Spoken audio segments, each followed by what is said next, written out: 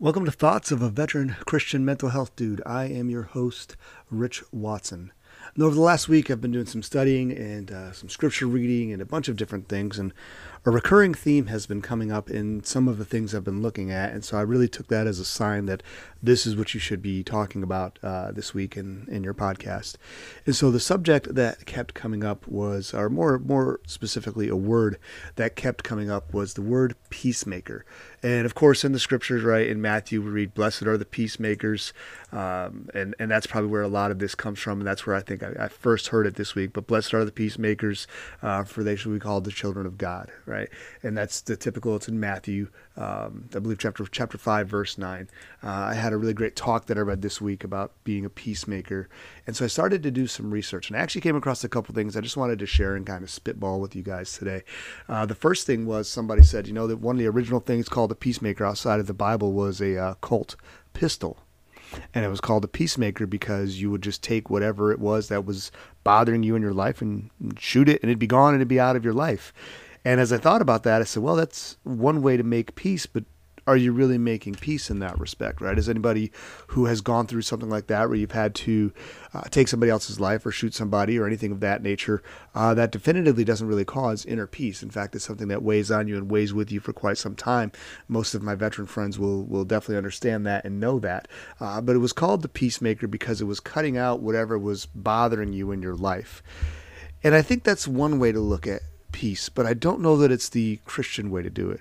Now, sure, let's be clear. There are situations that if you're in, that if they're really rough, hard situations, abuse, infidelity, things of that nature, where if you decide for my peace, I am cutting this completely out of my life, that's perfectly fine. And that is 100% your call. But there's another side of peace, being a peacemaker, that I think speaks to our mental health and to our relationship with Christ. And that is a peacemaker as it is referenced in the Bible. And I found this really cool thing as I was looking it up, and it was just a lady's blog, but she talks specifically about the 5 characteristics of a peacemaker. And it was really good. I actually cannot find the person's name. It's just her. It's by Sarah, was the article I read, but she talked about the 5 characteristics of a peacemaker. And the first one, probably in my mind, which is the toughest one, is that a peacemaker allows peace to rule in their own heart. And as I thought about this from the perspective of a veteran, this is what we struggle with a lot, is do we allow peace to rule in our heart? Or is it constantly a state of just torment, or a state of frustration, or a state of being irritated? Do we allow peace to rule? Do we do the things that will help bring peace in our lives? How do we grab a hold of that peace? From the Christian standpoint, we surrender to Christ. We turn it over to Him. We allow Him to create peace in our heart. But sometimes that doesn't necessarily make sense. Understanding that the peace that the world offers is temporary, but the peace that God offers can be eternal. So we allow peace to be in our heart. We do those things that allow that to happen versus those things that pull away from our peace. Because it's hard to be a peacemaker if you cannot find that in your own life. So first one, allow peace to rule in your heart. The second one she mentioned is peacemakers are active, not passive. This one I loved. And an example would be, if you have 2 people that are fighting, even in your family, maybe to keep the peace for yourself, you just avoid them, or you don't, you just allow them to fight and you step away. Maybe even just agree with them when they complain to you about each other or whatever. But that's a very passive way of being a peacemaker. And ultimately, that's not going to bring peace into your life, especially if these people are consistently in your life. Rather, an active peacemaker is going to try to see all sides of an argument. They're going to look at the different perspectives. They're going to look for overlapping views or areas where there could be a compromise. And a true peacemaker is going to be active, trying to bring those parties together, trying to take away their frustrations and work through that hard stuff to help them reconcile.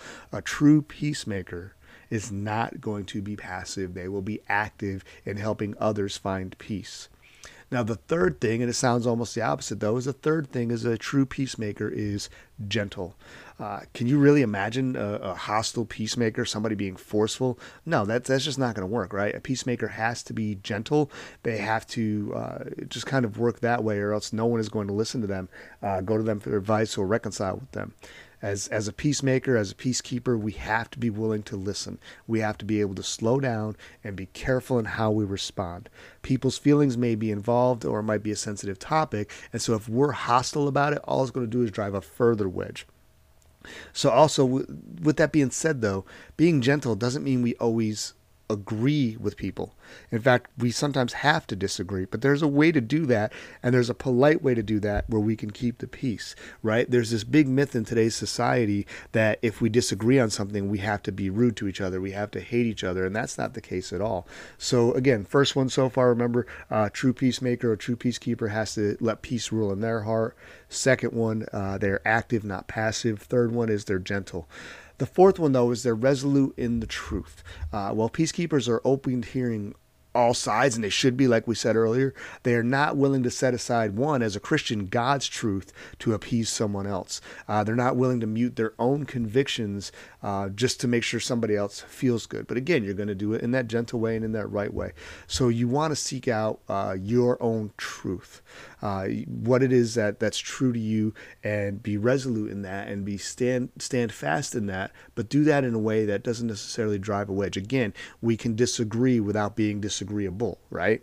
So stand for your truth, stand resolute in that truth. And the last one is that a true peacemaker is patient. They have to have patience. This can be messy, right? When you're trying to resolve problems, whether it's with you and somebody else, whether it's within you, whether it's between two people. And usually it's not going to be easy. It's not going to just happen overnight, right? Oftentimes it takes time. And so you have to be patient, because ultimately, peacemaking is a divine work. It's something that Christ would want us to do. And peacemaking is something that is so good for our mental health. So as we look at this from those perspectives, those 5 things is what helps us to be a peacemaker. You allow peace to rule in your heart. You're active, not passive. You're gentle. You're resolute in the truth, and you're patient.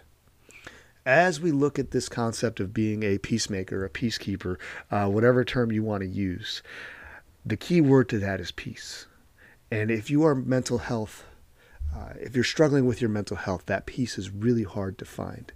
And so you have to strive to make peace with yourself, because if you don't, it's going to really be hard to make peace with others. And as veterans, I think sometimes, I once met a guy who was a Marine, and really good friends to this day, but we hit it off on the wrong foot, and we kind of got to arguing, and he pushed me. And I remember saying to this guy, "Hey, look, man, you don't have to be violent, right? We can argue without pushing or punching or whatever." And he looked at me and goes, "I'm a Marine. I like violence." To this day, that stood out to me about this guy. I'm like, I'm a Marine. I like violence. And I've known plenty of veterans who have that mentality of violence is who I am. No, it's really not. I don't think God intended that to be who anybody is. In fact, God would like us all to be peacemakers and peacekeepers. So that is something that we have to work at, right? As veterans, maybe we were trained in that. Maybe we were trained in the art of violence. And violent when you have to be, I understand that. Violent all the time, that's a struggle, and that as an individual is going to play against your mental health.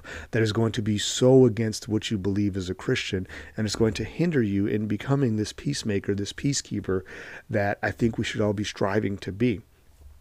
So what does that mean, right? What next? What do we do? First, I want you to think about, how do you become a peacemaker? And I think the very first step is to take that to God. If that's something that you know you're struggling with, is keeping peace, helping peace, all of that, take it to God, surrender that to Him, and let Him know that that's something you want to work on, right? Take the lead in reaching out to the people you feel you need to connect with. Stop talking bad about other people. Ensure the things that you say invite peace, right? And there's a couple of questions I think we could ask ourselves if we're really wanting to work on this in our lives. The first one is maybe something like this. Why do I make cutting remarks to another person? As a peacemaker, I shouldn't be doing that. Why do I make demeaning remarks about people? What causes me to resent somebody? Why do I continue to nurse wounds or hurts from somebody instead of forgiving them? And what is it that caused me to be envious or jealous of somebody? Those things can really hinder you becoming a peacemaker. And if you take a look at those in your life, maybe that's something you can start to explore. But for me, as I've gone through this, the biggest thing I've got to look at is 2 things really for me. First is the way I talk about people. There are people who I may harbor some feelings towards that don't even know it. And that in and of itself is just poor. It's poor discipleship, it's poor leadership, it's poor friendship. The list could go on and on. So one, I want to start being cautious of what I'm saying about people in conversation. Right? How am I talking about people? Am I talking about them in a peaceful, loving way, or am I saying things that are demeaning? But then two, and this is probably the biggest one for me, is when I'm having a rough day or when I'm not feeling that peace in my heart, how do I separate that from how I act towards other people? Because like the very first thing we said, a peacemaker has to have peace in their own heart. And I don't think that this is like a one-time thing, right? I think it's almost a daily thing. It's, at least for me it is, establishing that peace in my heart. Because there are days when I'm just not feeling it. And when that happens, it shows to everybody. So how do we work through that? How do you make that change in your life? And I think for me, it's first being very cognizant of, okay, I'm having a bad day. That doesn't mean I have to ruin it for everybody else. Just because I may not be feeling internal peace today, that doesn't mean I have to ruin everybody else's chance of it. And that goes back to one of the things that I enjoy talking about with veterans is that concept of people who enjoy, use that term, being a disgruntled veteran. If that's a title that you carry around and enjoy carrying it around, then this peacemaker thing is going to seem very foreign to you. But I will promise you this.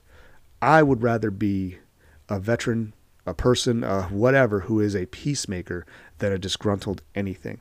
And I think most of us would. So that's my thought for the week. What is it that you are doing to be a peacemaker?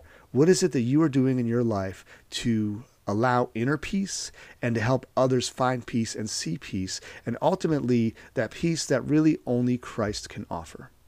Rich, out.